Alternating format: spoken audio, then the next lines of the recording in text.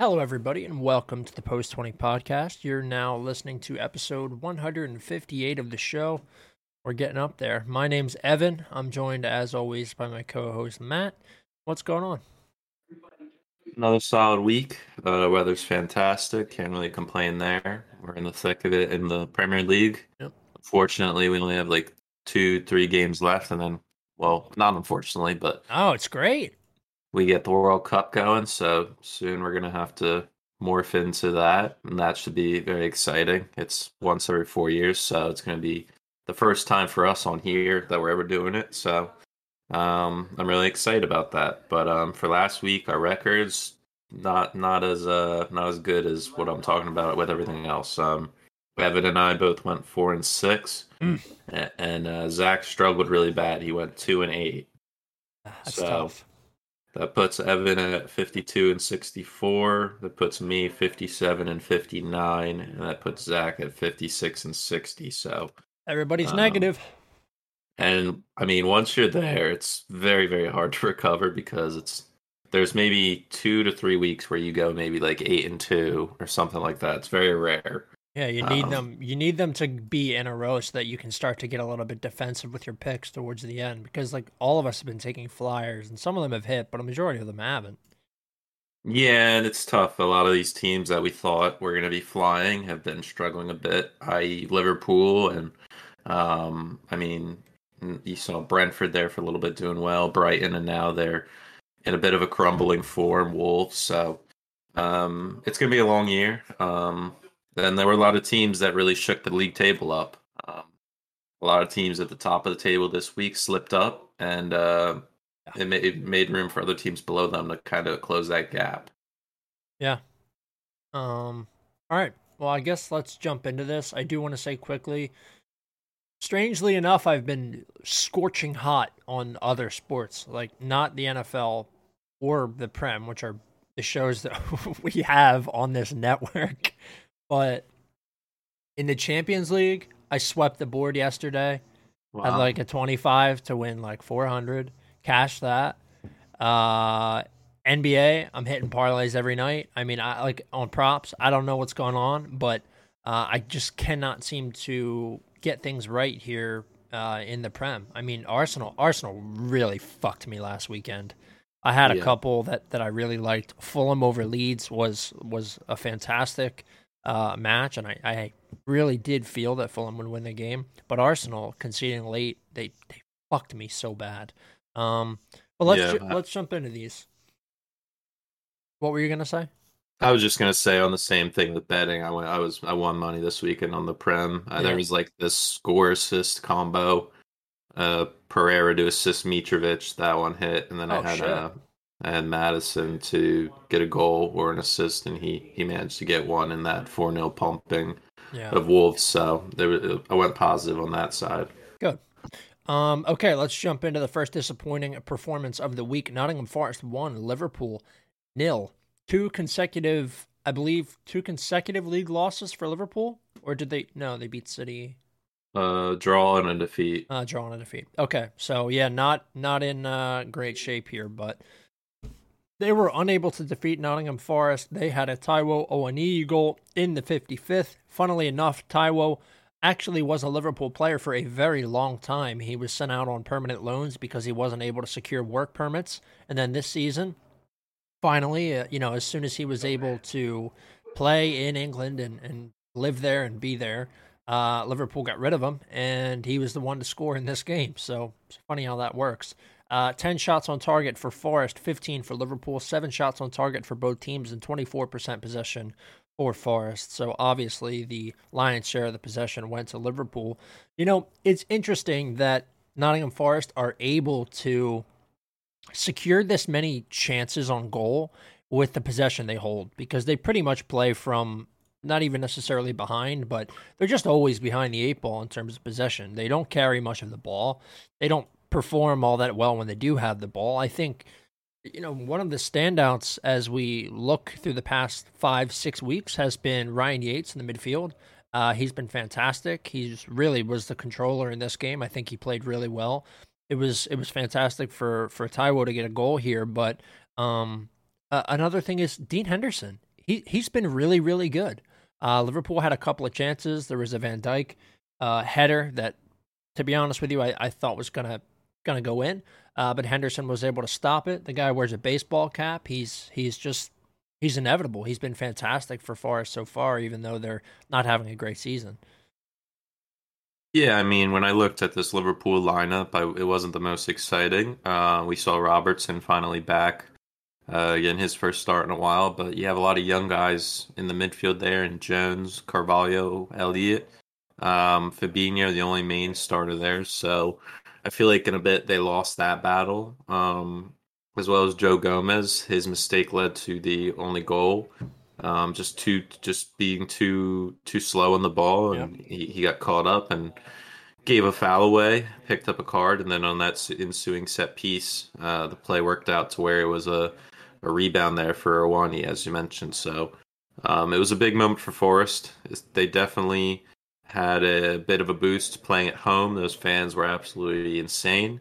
They've been craving the Premier League for a long time, obviously 20 plus years, and I think, to be realistic, there's always going to be a handful of these matches in the year. Maybe not just to Liverpool, but we saw Chelsea against Southampton and Leeds, and we haven't seen United slip up to any well, at the beginning of the year with Brighton, and then Spurs now. They're on 2 defeats in a row.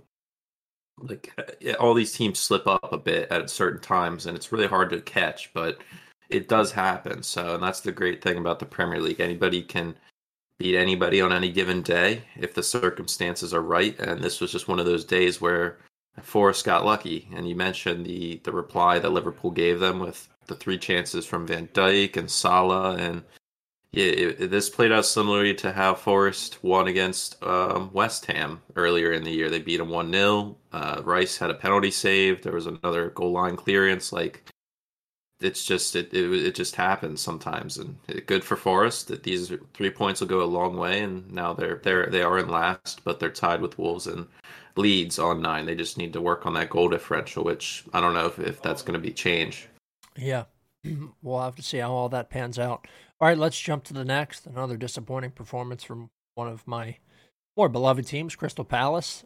This one caught me off guard. Yes, Sorry. it did. No, it absolutely did. It totally did. I have no idea what happened here for Palace. They didn't threaten enough. But Everton with a 3-0 victory at Goodison Park. They do play well in front of their fans, we should say. DCL with a goal in the 11th. Anthony Gordon added one in the 63rd, and then Dwight McNeil capped it all off in the 84th. 9 shots for both teams, 6 shots on target for the Toffees, just 2 for the Eagles. 45% of the possession for Everton. I think Palace were, I know it's tough to say when a team loses 3-0, but I don't think Palace were all that bad offensively. They were just really, really slow and not on the offensive scheme for Everton. So I think it does come down to that. But yeah, this Everton team is, I don't know, not as bad as maybe I would have thought at the beginning of the season. They're in 12th on 13 points.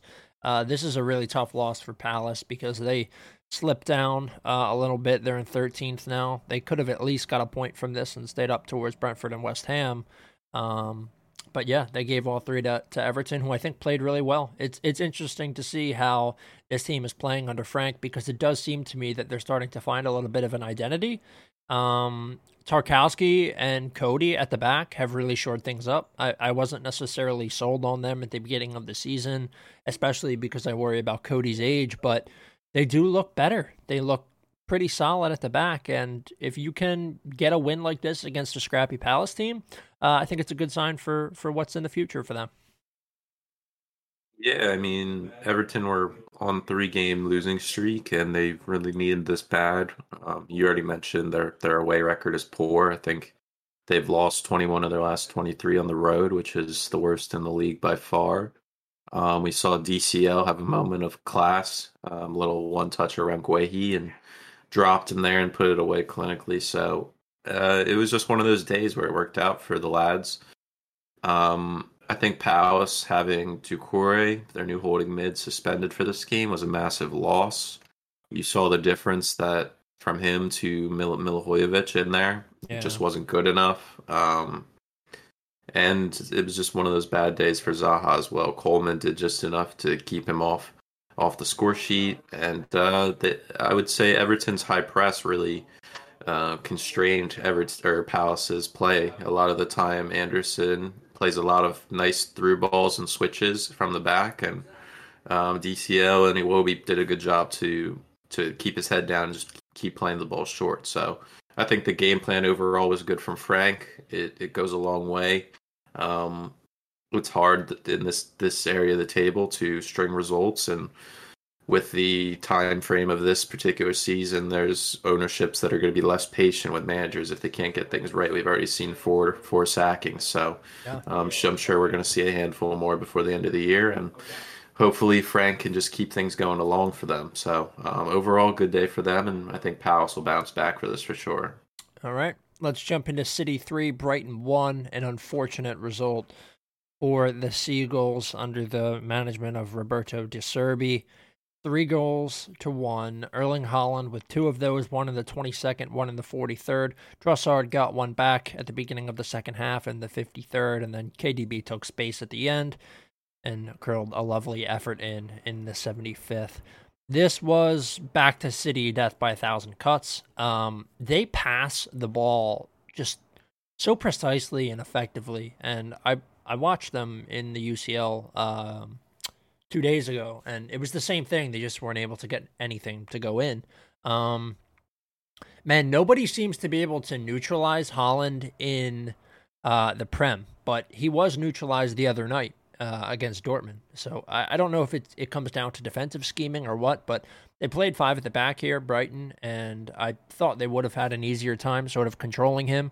But he absolutely fucking clobbered Webster multiple times. Just, he runs with so much purpose and determination. I don't know how you stop him. He is truly the Norwegian Terminator. And the rest of the team just rallies behind him. Rodri controlling the middle of the pitch. Bernardo Silva putting in a shift. Grealish got the start here. He didn't look fantastic, but again, just doing enough to get the job done. And yeah, I mean, that back line, they weren't challenged all that much. I do worry a little bit about Cancelo getting involved in the middle of the park. He does often leave Laporte and Diaz, who are not pacey defenders, back there to defend for themselves. Same thing with Akanji on the right. Not the quickest, not the slowest, but certainly not up to that, Kyle Walker level of pace that they're used to back there. Overall, I think this is just the sort of game that City are always going to win. They really did put a number on that Brighton defense, even though they had them stacked back there with pacey guys on the wings, and a great win for City. Expected, but still a really, really good performance. Yeah, and you saw what Ederson can offer in his passing range. He got the assist on the first Holland goal, where, as you mentioned, he bullied Webster there, and there's nothing you can really do about it. You try certain things, and they may work at first, but then Man City just changes things up, and then you get exposed. So it seems like you have to have at least 2 to 3 game plans to alternate from in this game.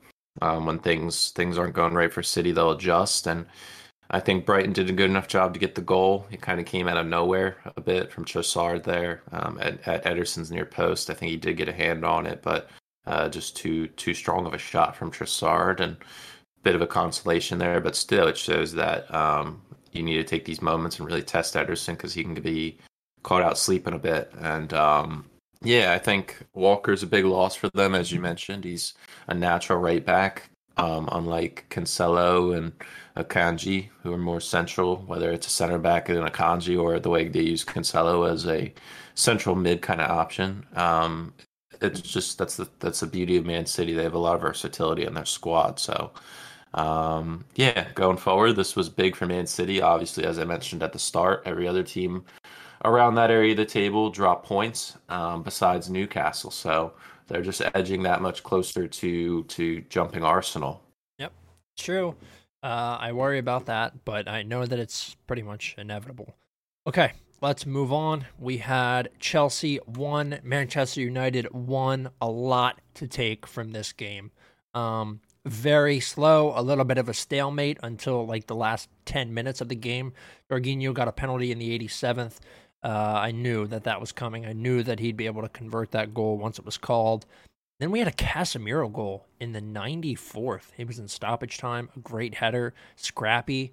Um, this is a really good result, I think, for United. I do feel that Chelsea, this is going to sound strange, but I think Chelsea were lucky to get away with a point, but the fact that they scored so late and weren't able to lock it down probably lends itself to them, feeling a little bit hard done by in not getting 3 points. But I do think overall, when you look at the fixture and you consider the past, 40 meetings, it's mostly draws. It's like 27 draws, and the rest, went to a team. So 27 and 13, that's pretty crazy. Um, yeah, I don't know. Not really enough from up front from Chelsea. Mount has been better. Havertz has been better. He wasn't in. I think he was on the bench in this one, or is he? Yeah, he was on the bench. We didn't even see him at all. Sterling trying to figure out how he can contribute still. Aubameyang not up to the standard that we probably would ask of him. He wasn't great in this game. He was good when he came in for 2 or 3 games, but he's been pretty quiet since then. The defense, I don't think was terrible. I think they shored things up enough. Thiago Silva, every time I watch him, I'm just reminded of how impressive it is that he's playing at this level still at his age. It is very impressive. But on the United side, I think Ten Hag is sort of finally starting to get them to play his way. Casemiro, I know he got the lone goal, and that's going to be the talking point, but he is really sharp in the middle of the pitch. He can control so that the rest of them don't have to track back. They're not playing the pivot, right? Eriksen's able to stay a little bit further up the pitch. Fernandez is able to distribute a little bit higher. He plays even further up than Eriksen. And then you have Rashford up there as the lone striker. But Sancho and Antony, both okay in this game. I still don't think Sancho is worth what they paid for him, but Antony's been a great signing.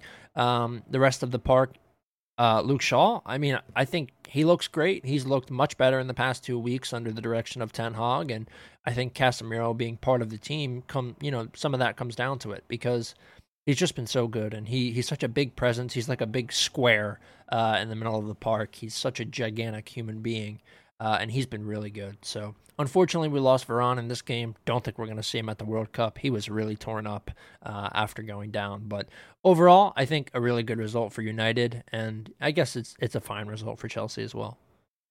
Yeah, at the end, I think the 1-1 was fair. Not in the fashion that it ended, but to be fair, United looked more dangerous going forward. It seemed like they had more free flow up front. I think maybe we need to start giving more minutes to Broja up top. He's more willing to play more of more vertical rather than Aubameyang's horizontal kind of side to side bit. He has a lot more energy. When you see these young guys come off the bench, you see the hunger and the drive they have on the ball. Pulisic being one of the main guys, he's very positive with his play. He likes going forward, pushing the team up. Whereas a lot of the times people on the team play more passive and just rotate the ball back and forth, and at times it gets a bit stale, and the team really loses a bit of sharpness in the play. So, definitely think maybe Loftus-Cheek. I don't know. We need something different in there. I was happy with the Champions League performance yesterday, or 2 days ago. Sorry, from the team. Good match there. It was a hard-fought battle against Salzburg, where we had 2 great goals from Havertz and Kovacic, but we need more moments like that where they're just taking chances on quickly rather than waiting for the perfect opportunity. So, I think things are a bit stale going forward. Still, obviously, that's not anything new. I think United here, they still are showing they can battle with the big teams, and they shouldn't be forgotten about, which they aren't. I think they're finding their form, and they're finding their main 12 to 13 guys that'll start every game. So, I think the loss of Varane's going to be massive. It's a big downgrade from him to Lindelof or Maguire. So it'll be interesting to see how much that affects the team going forward. But I think their attack they should be pretty happy with. And I think I did see Ronaldo back training with the first team. So I think he's realizing his mistakes, and he's just getting back to the work. I don't think the last thing he wants to do is tarnish his legacy as a footballer, and I think us importantly at United, one of his favorite clubs. So we'll see how that turns out. But January is coming, and he's trying to get out still. Yeah. What I will say is I think he's done a pretty good job of ruining his legacy already. When you look at what Messi is doing right now, and I know people like to compare the two. I don't even think it's a comparison. I think Messi is substantially clear of Ronaldo. I always have thought that, but um, when you look at what he's doing, I mean, the way that he is actually finally gelling in with that PSG team, and it shouldn't be an accomplishment. They have three of the best players in the past decade leading their front line, but you look at that versus what Ronaldo is doing. It's easy for people to just sort of switch their side and say, yeah, I mean, look at what Messi's able to do. He's been humble, although he really hasn't because he had the whole thing with Barca. And then look at Ronaldo. It is tough. It's a tough look for Cristiano Ronaldo. He's a proud man. He's a fantastic footballer. He's been good pretty much everywhere he's gone. But it's not been good for him at United. He hasn't fit in, and it's been really ugly. So I Yeah. don't know. I am curious to see if he gets a move because I saw Napoli were a team that were looking at him. I Or know Todd Bowley wants him bad. Chelsea. Yeah, him So you guys are personally. just gonna get all the egomaniacs and let them I lead don't. the front line. I think he sees it more as the marketing thing, similar to Oh, I'm how sure he does. That United guy's did a before him. yeah, yeah, You can just see the stock and the ticket sales go absolutely through the roof. But I think another reason Ronaldo wants to get out is to get back in that Champions League because we're seeing Messi score more and more in the league, and he's slowly catching Ronaldo's record. I think Ronaldo's at 140, and now Messi's at around 130. So if PSG make a deep run in the league, it'll be interesting to see if Messi surpasses him or not. But we don't know. PSG and Man City are cursed in the Champions League, so they could be out in the round of 16. yeah. They suck in the Champions League when it comes down to the when it's not group stage games anymore. Okay, let's move on. Wolves nil, Leicester City 4. Yuri Tielemans with a banger in the 8th. Harvey Barnes a goal in the 19th. James Madison in the 65th. Jamie Vardy in the 79th. All your usual suspects here for Leicester City.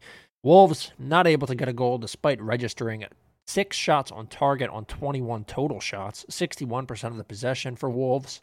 Only 4 shots on target for Leicester, all 4 going in, and 5 shots total. Man, Wolves suck. It was another case of absolutely zero offensive power. Can't figure it out. Adama, Podence, Nunez, and Costa up top. None of them did hardly anything in this one. You cannot go into, games and expect that your somewhat solid defensive situation is going to straight up win you games. You are not going to get 3 points in these games if this is how you perform. Vardy came on. He was great. Tielemans plays so well in that role. James Madison's been great this season. They got goals from pretty much everybody across their front line with the exclusion of Dewsbury Hall. Leicester, I still don't think are a good team, and for them to come out here and literally fucking batter Wolves is a huge victory. Leicester are now in 17th on 11 points, and Wolves fall to 19th on 9 points. If they don't figure it out offensively, and I know I say this every week, they are going to go down.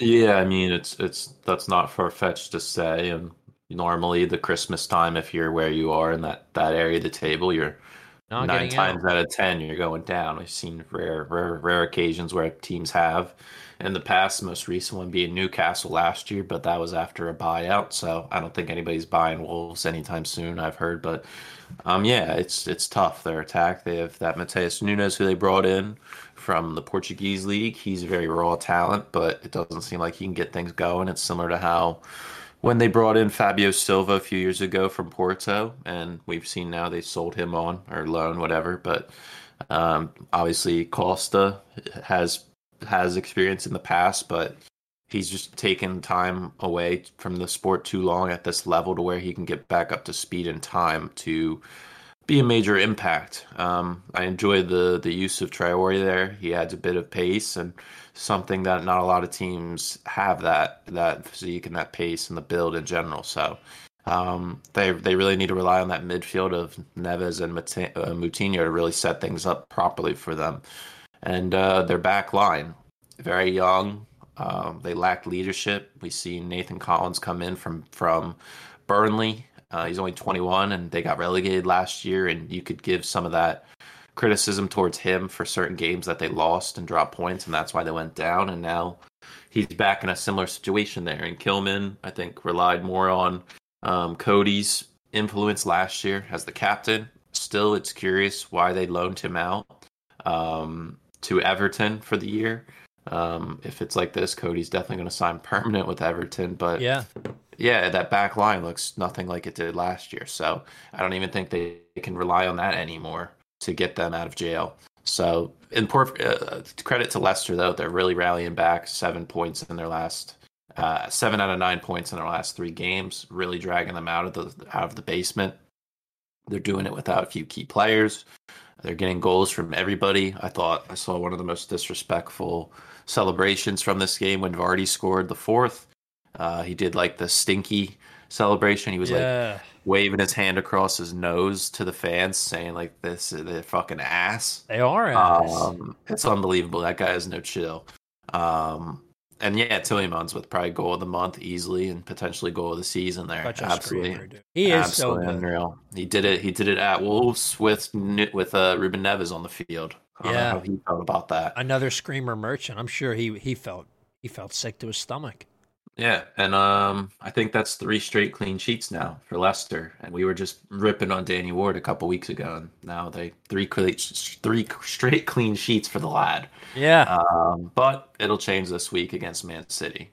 Yeah, that's what happens though, right? We shit on players, and then as soon as we catch it, they're on form. That's just always happens. Yeah. Okay, let's jump to another team who just did not perform the way I thought they would this week. Brentford.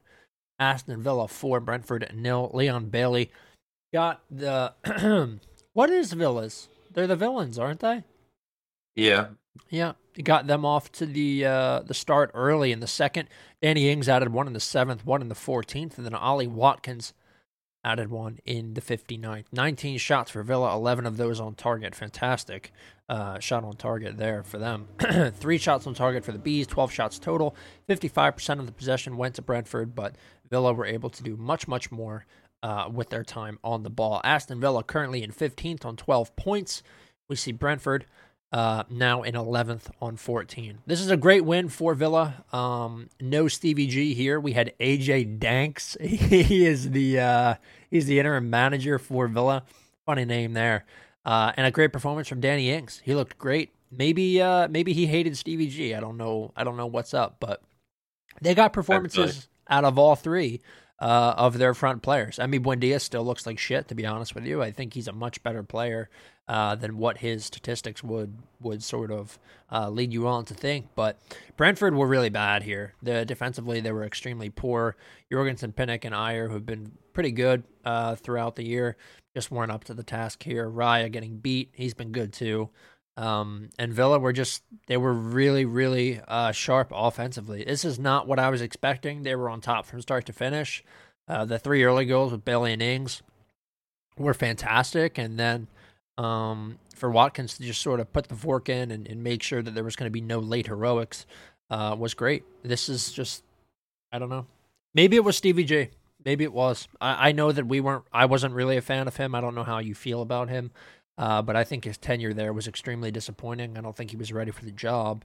And it's good when Villa are good, you know. It's good when they're in the middle of the pack and sort of trying to work their way up towards Europa League spots. They never do it, but they're a great bogey team to have in the league. So I was happy to see them get the win here.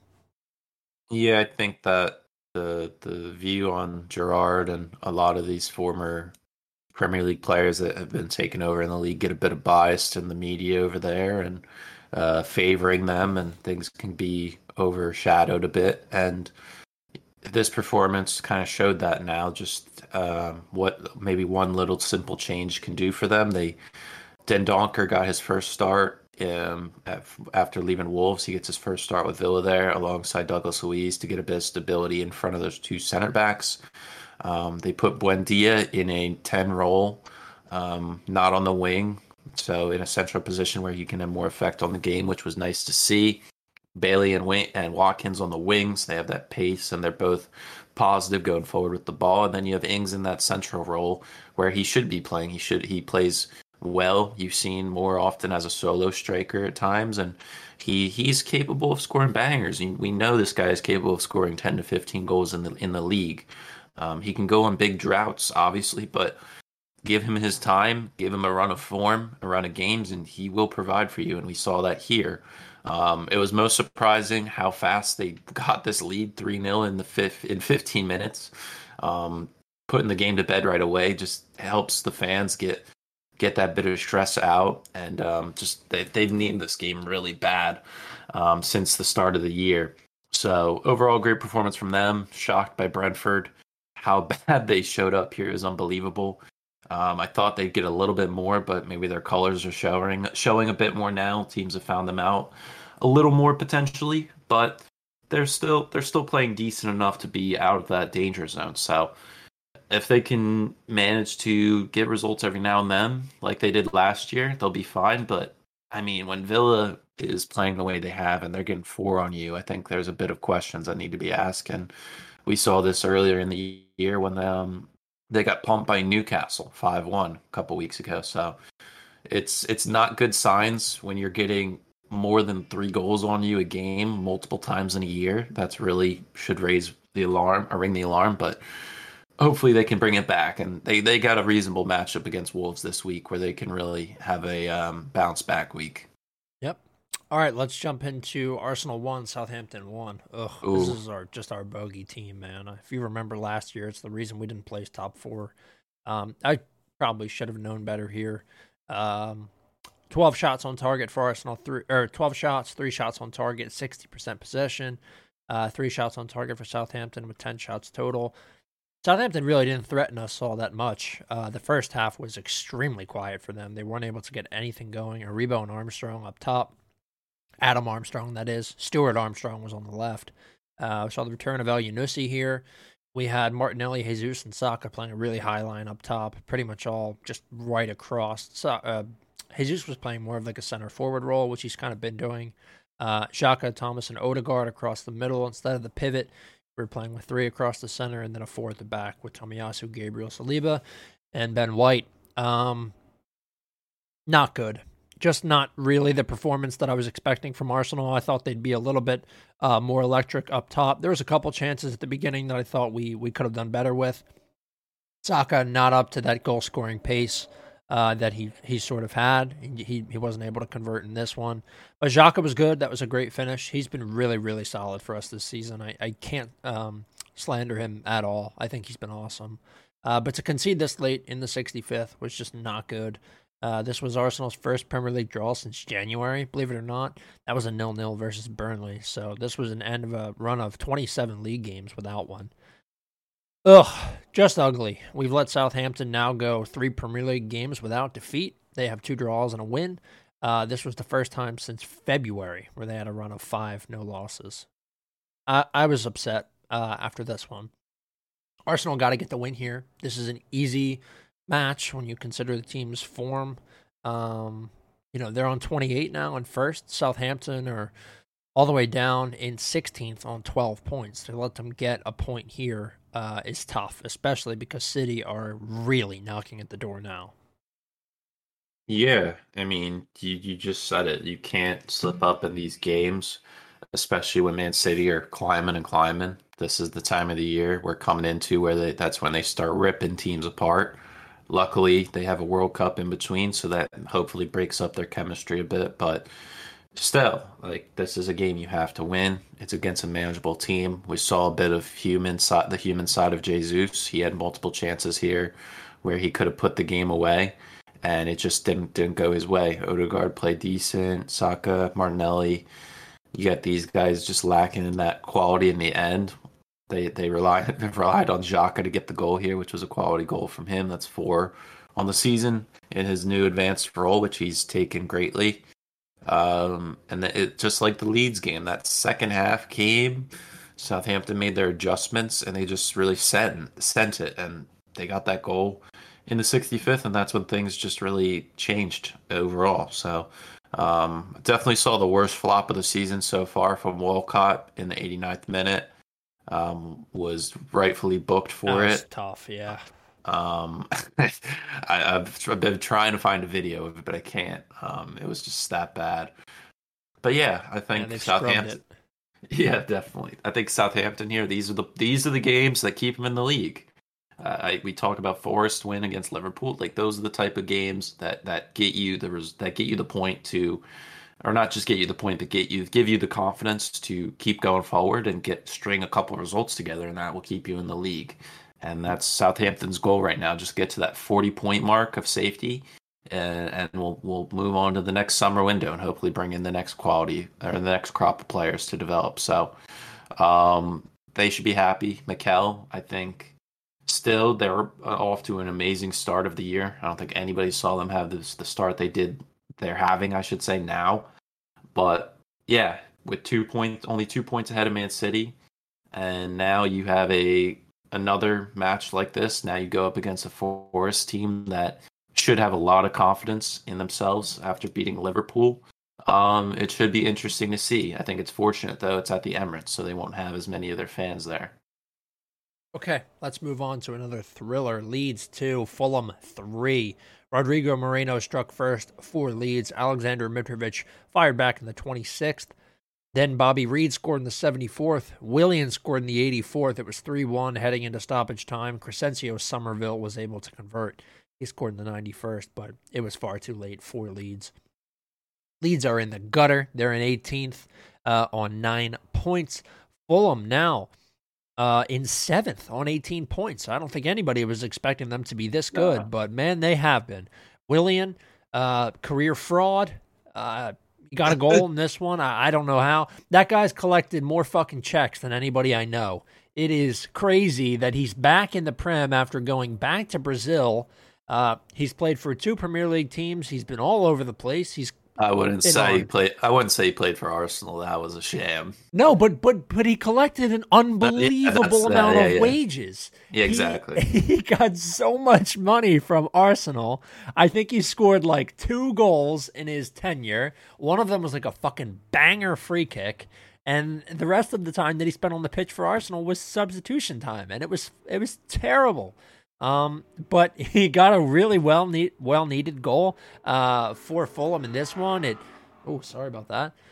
It pretty much put the dagger in for Leeds. They weren't able to come back after that goal in the 84th, and it was tough, man. This was a really tough game for Leeds. I think Marsh is going to feel super hard done by, but they just are not defending well. They're letting a Fulham team who I will say are extremely dynamic offensively. They are very good.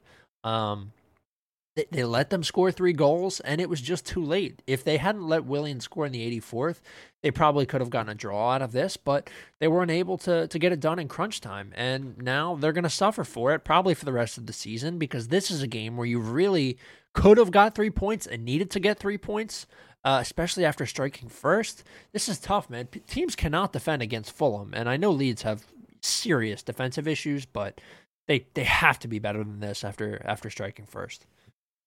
Yeah, and I'm just looking at an article now that just came out after Marsh's press conference before the game against Liverpool coming up. He's frustrated on the results. He thinks that they should be getting points out of these games, that he feels like they're better than the opposition, that they're dropping opportunities left and right, and he's just pissed off right now. And he said quote, I've never lost this much in my career and I'm sick of it, end quote. I mean, the guy, he took a job that is probably one of the hardest jobs in the world.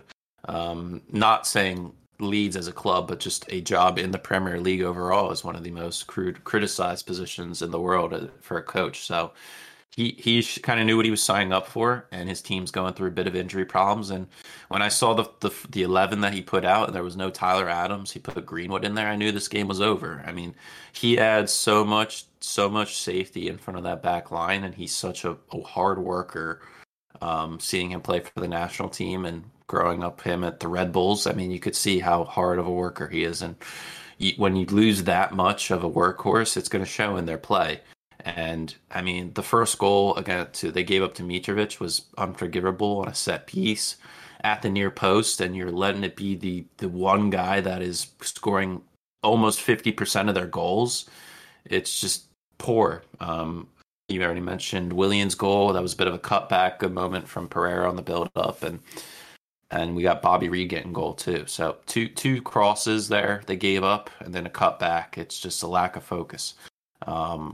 And they really need that number 9 to wake up, and I don't think they're getting it out of Bamford. I think his time's gone. They just need to go all in on Rodrigo, but that's another person that's dealing with a bit of injuries too. So Yeah. I don't know. They just need more guys to step up. They can't just have one guy getting all these goals. They need other guys to step up and get in there, i.e. Harrison, Aronson.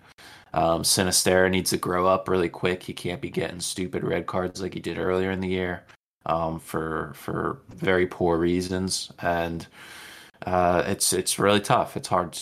You're asking for a lot out of them. They're in a position now where one or two more results don't go their way, and they could be looking for a different manager, which is tough to say because I feel like still Marsh hasn't been given enough time. So Fulham side, credit to them. They've just found the secret formula that works for them.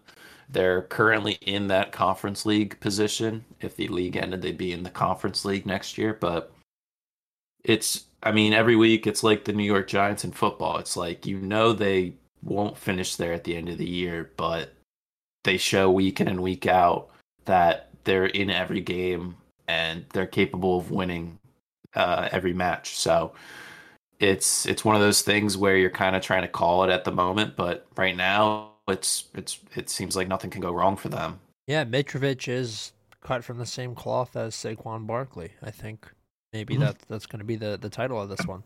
Okay, Tottenham 1, Newcastle 2. Good Lord, another stinker from Tottenham. Callum Wilson scored in the 31st. Miguel Almiron scored in the 40th. Kane was able to get one back on a header in the 54th, but boy, Tottenham were not up to the task here. Kane and Son up top, Lloris in the goal. That was the story. He fucking sucks. That drunk Frenchman needs to get off the field, off the team. He's got to go somewhere else. Send him back to wherever he came from. Let him go to Marseille. I don't know. Send him away because he's just been so poor. I've been a Lloris hater for some time. If you go back and check the receipts, Lloris is due for a howler every once and again. He is not a clutch keeper. He wasn't clutch here. I don't think Lenglet is necessarily the answer back there. Eric Dyer, another guy that I have historically hated on, has been probably their best defender this year, which is really saying something. And Tottenham just not up to the task here. We saw Wilson get a goal. We saw Almiron get a goal. Miguel Almiron has been really, really good this year. He's been fantastic. And this front line with Joelinton, who sort of he gets like subbed out for Murphy and guys like that. Chris Wood, we saw him a little bit in this game. Their front line is good. They get enough goals from the front line, and they have enough controllers in the center of the park to sort of shore things up and make sure that when they're ahead, they don't concede too many goals and go behind or go level. This is a good team, this Newcastle team. They're right where I thought they would be. I think I had them finishing where? Like 6, right? Is that Tottenham? Newcastle? Newcastle, yeah. You had them... I think off the top of my head 6. I can verify that. I mean, they're in 4th right now. You have to figure they're going to lose a couple of the big games against the big teams.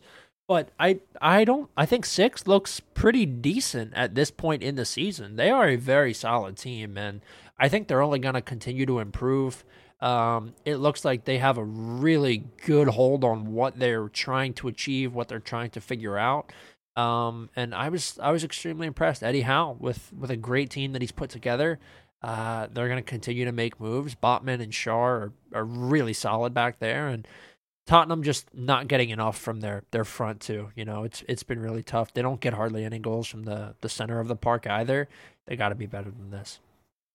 I think Højbjerg in that center gets most of their scoring opportunities. He kind of has turned into more of like how Xhaka is, more advanced. And can definitely play box to box. It seems like when they play with these 3 center mids, they never get the result. But when they have the three up top, they score a lot more. That's what I see. So they've really missed Richarlison now that he's been out, and Kulusevski is slowly recovering. We saw Lucas Moura make an appearance. Didn't have enough time to have a full impact on the game, but it seems like they need those three guys up top to really open things up more for Kane and Son. Having that extra guy up there to occupy a defender can open things up for the other two. And when it's just them two, they can definitely have opportunities to score. We saw Kane on the back post again with another goal, but still, I feel like they just need that extra guy forward for the style they play to work for them better. Basuma, Bentancur, and Skip, as you mentioned, they're not very threatening when you think of goal scorers.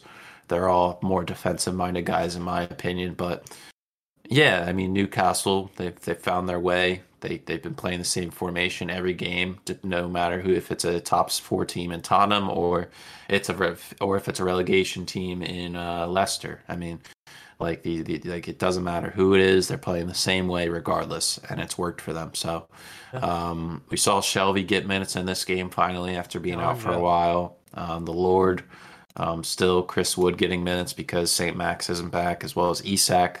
I think we're going to finish out this section of the league without them, so they won't be back until Christmas, which is unfortunate. But still, I mean, they've only lost one game out of 12, and it was a bit of a sham loss against Liverpool there in the 97th minute. So you honestly could say they're undefeated, not technically, but still. It's nice to see Newcastle bounce back here. They've really found things going for them, and it seems like they haven't really had a massive test. Obviously, this one was. I picked them to win it. You weren't sure. You definitely didn't think Newcastle could win, but you definitely had a feeling Tottenham could drop points here. So we were both on similar mindsets, and yeah, I think maybe you throw Fraser Forster a start in the league this week. Yeah, I mean he's sick. He's an Arsenal defeater. He always plays out of his skull against Arsenal. I like Forster. I think he's a good player. So I don't know. Maybe we'll start to see him. They could get a decent fee for Lloris too. Like I don't know what his contract situation is like, but if they wanted to get rid of him, they definitely could. And I don't. Again, what's that? I was just gonna say they can definitely get somebody to take that.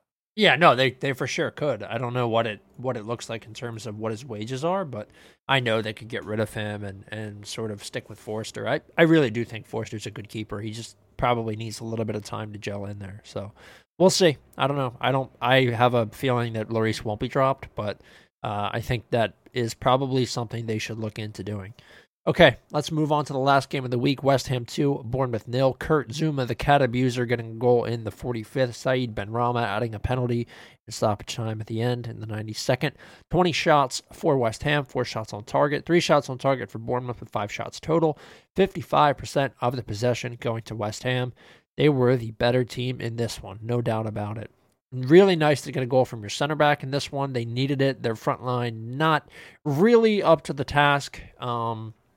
Jared Bowen, who had a couple of good weeks in a row, hasn't really been up to it this season. I think maybe we'll see him sort of catch fire towards the end, but if Scamacca and Bowen aren't going to get you the goals, you need to outsource them a bit, whether it be Rice and Souček. Not really Souček, he doesn't score all that much, but Declan Rice has the ability to convert, or Benrahma, or guys like Cresswell.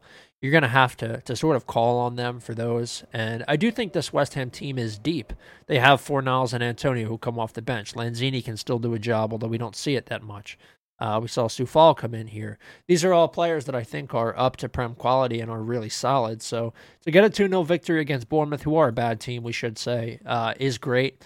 Solanke and Billing are guys that can get you goals and have in recent weeks sort of played spoiler for a lot of the other bigger teams that have a little bit of pedigree. I think it's good to get a 2-0 victory here. Good to keep the clean sheet and get the momentum up. West Ham are currently in 10th, and we have Bournemouth down in 14th on 13 points.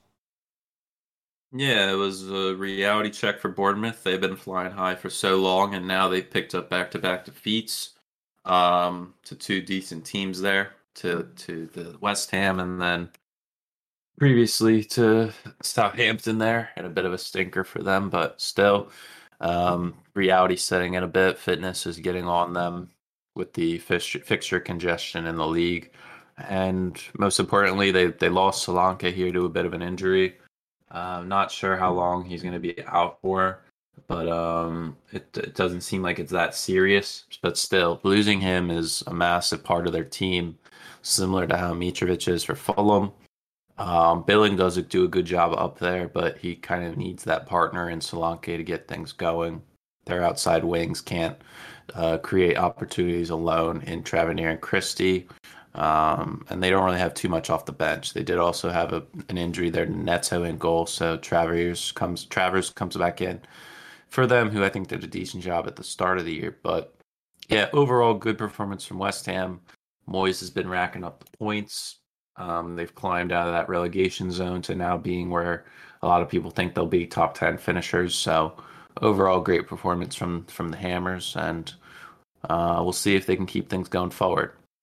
Yeah, absolutely. I'm really excited. Okay, let's move on to our picks for the week.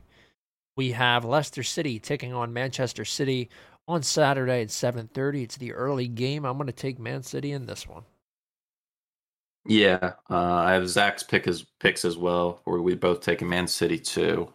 It's hard, it's easy to pick them. Obviously, I think Holland came off the first 45 minutes in that Champions League game yesterday, so he might have picked up a little bit of an injury. I'm not sure. It's not showing anything, but still, he might not play the full game here. But who knows? He only needs like 10 minutes to get a brace nowadays.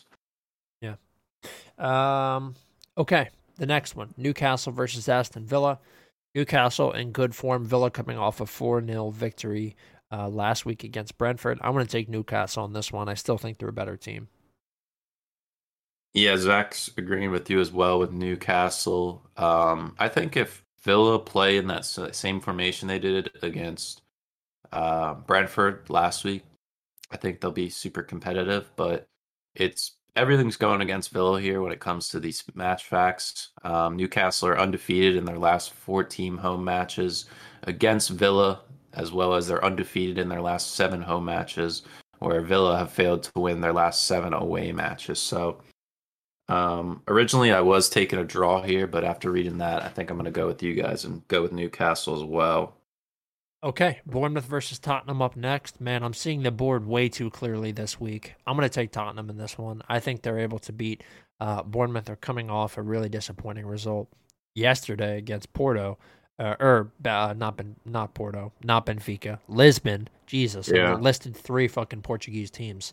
Coming off a really unlucky result there with Kane getting ruled offside on a play that was bad. That was really bad. Worst VAR call I've ever seen. And then off the terrible defeat against Newcastle last week. So I'm going to take Tottenham in this one. I think they bounce back here. They're a much better team than Bournemouth are. And Bournemouth looked really sort of constipated up top last week. So I think despite whatever sort of nonsense Lloris will get up to, that Tottenham can win the game. Yeah, Tottenham are undefeated in 11 of their last 12 matches against Bournemouth in all comps. The last time Bournemouth beat Spurs was in 2019 in the Prem, where Tottenham got 2 red cards. So that is possible against Spurs. Definitely can get in a bit of trouble there, but I'm agreeing with you. It says Zach, we're all going Spurs. So all right, let's get the next one on the board here. Brighton versus Chelsea. Oh, this is a tough one. I'm going to take a draw on this one. I think Brighton are going to get back to not winning ways, but I think they're going to shore things up a little bit. A really disappointing loss against City last week where they didn't threaten all that much. I think they're going to be better here. Chelsea are a little bit more exploitable than City are. So with the fact that Chelsea haven't been able to score all that many goals, I think this could be a 1-1 or a 2-2. I can totally see it. So I'm going to take a draw here.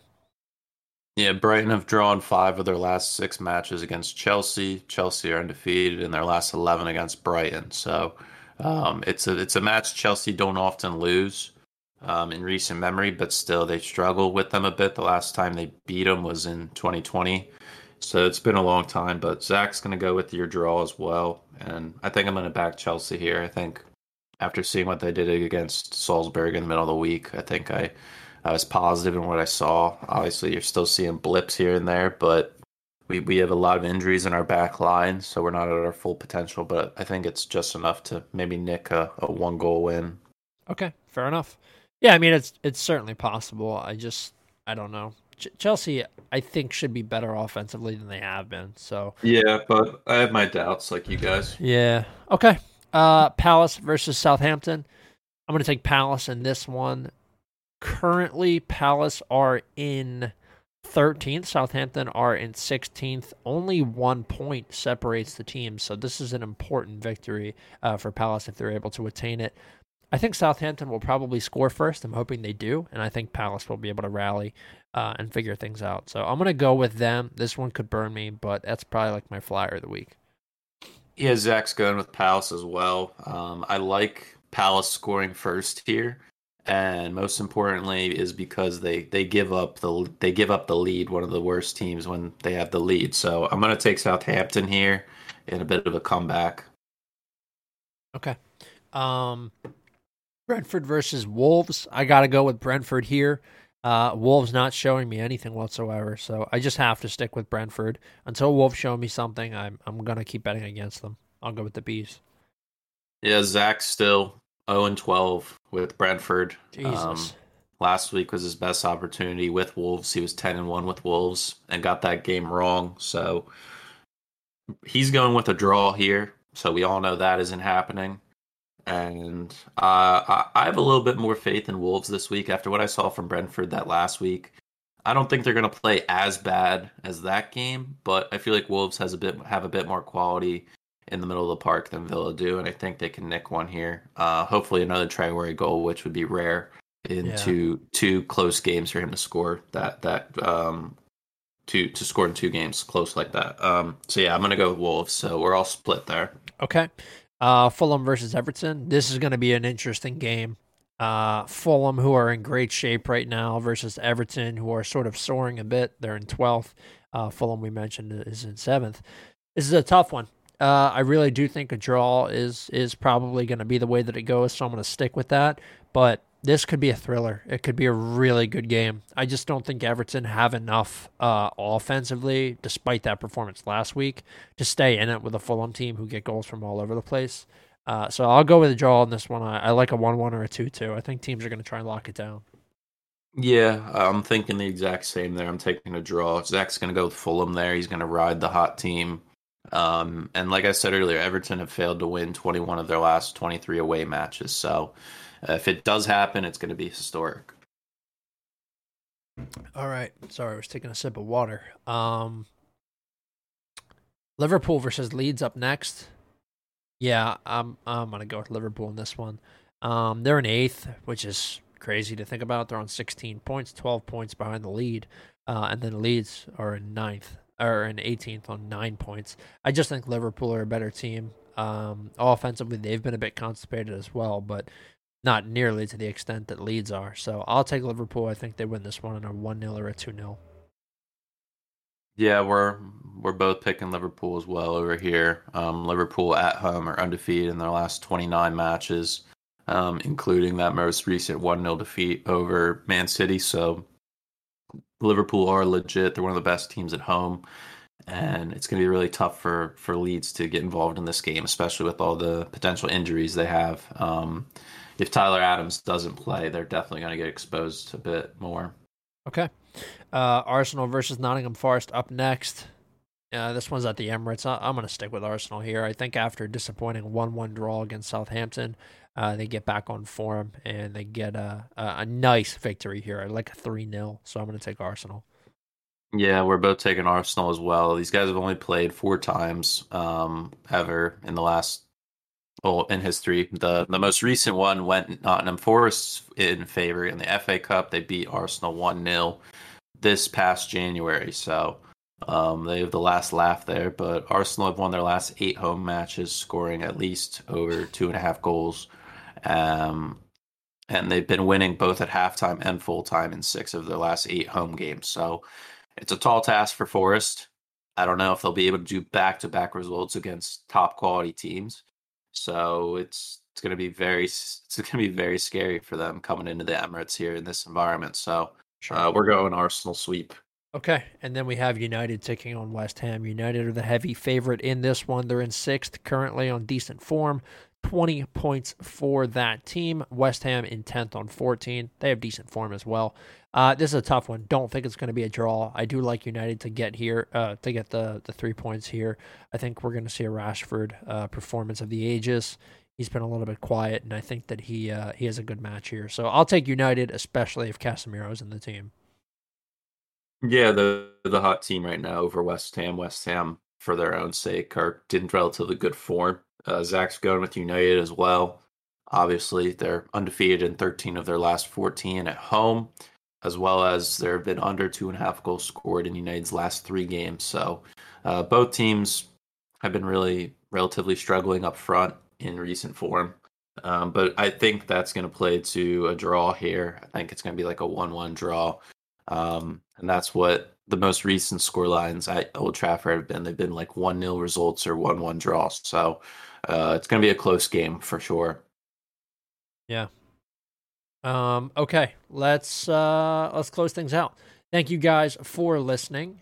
Make sure you check us out on social media at Post20Pod. We are on Twitter and Instagram. You can also find all past episodes and future episodes of the show on SoundCloud, Spotify, and Apple Podcast. Once again, thanks for listening. Make sure you check everything out, and we'll see you next week, all right? Take care, guys.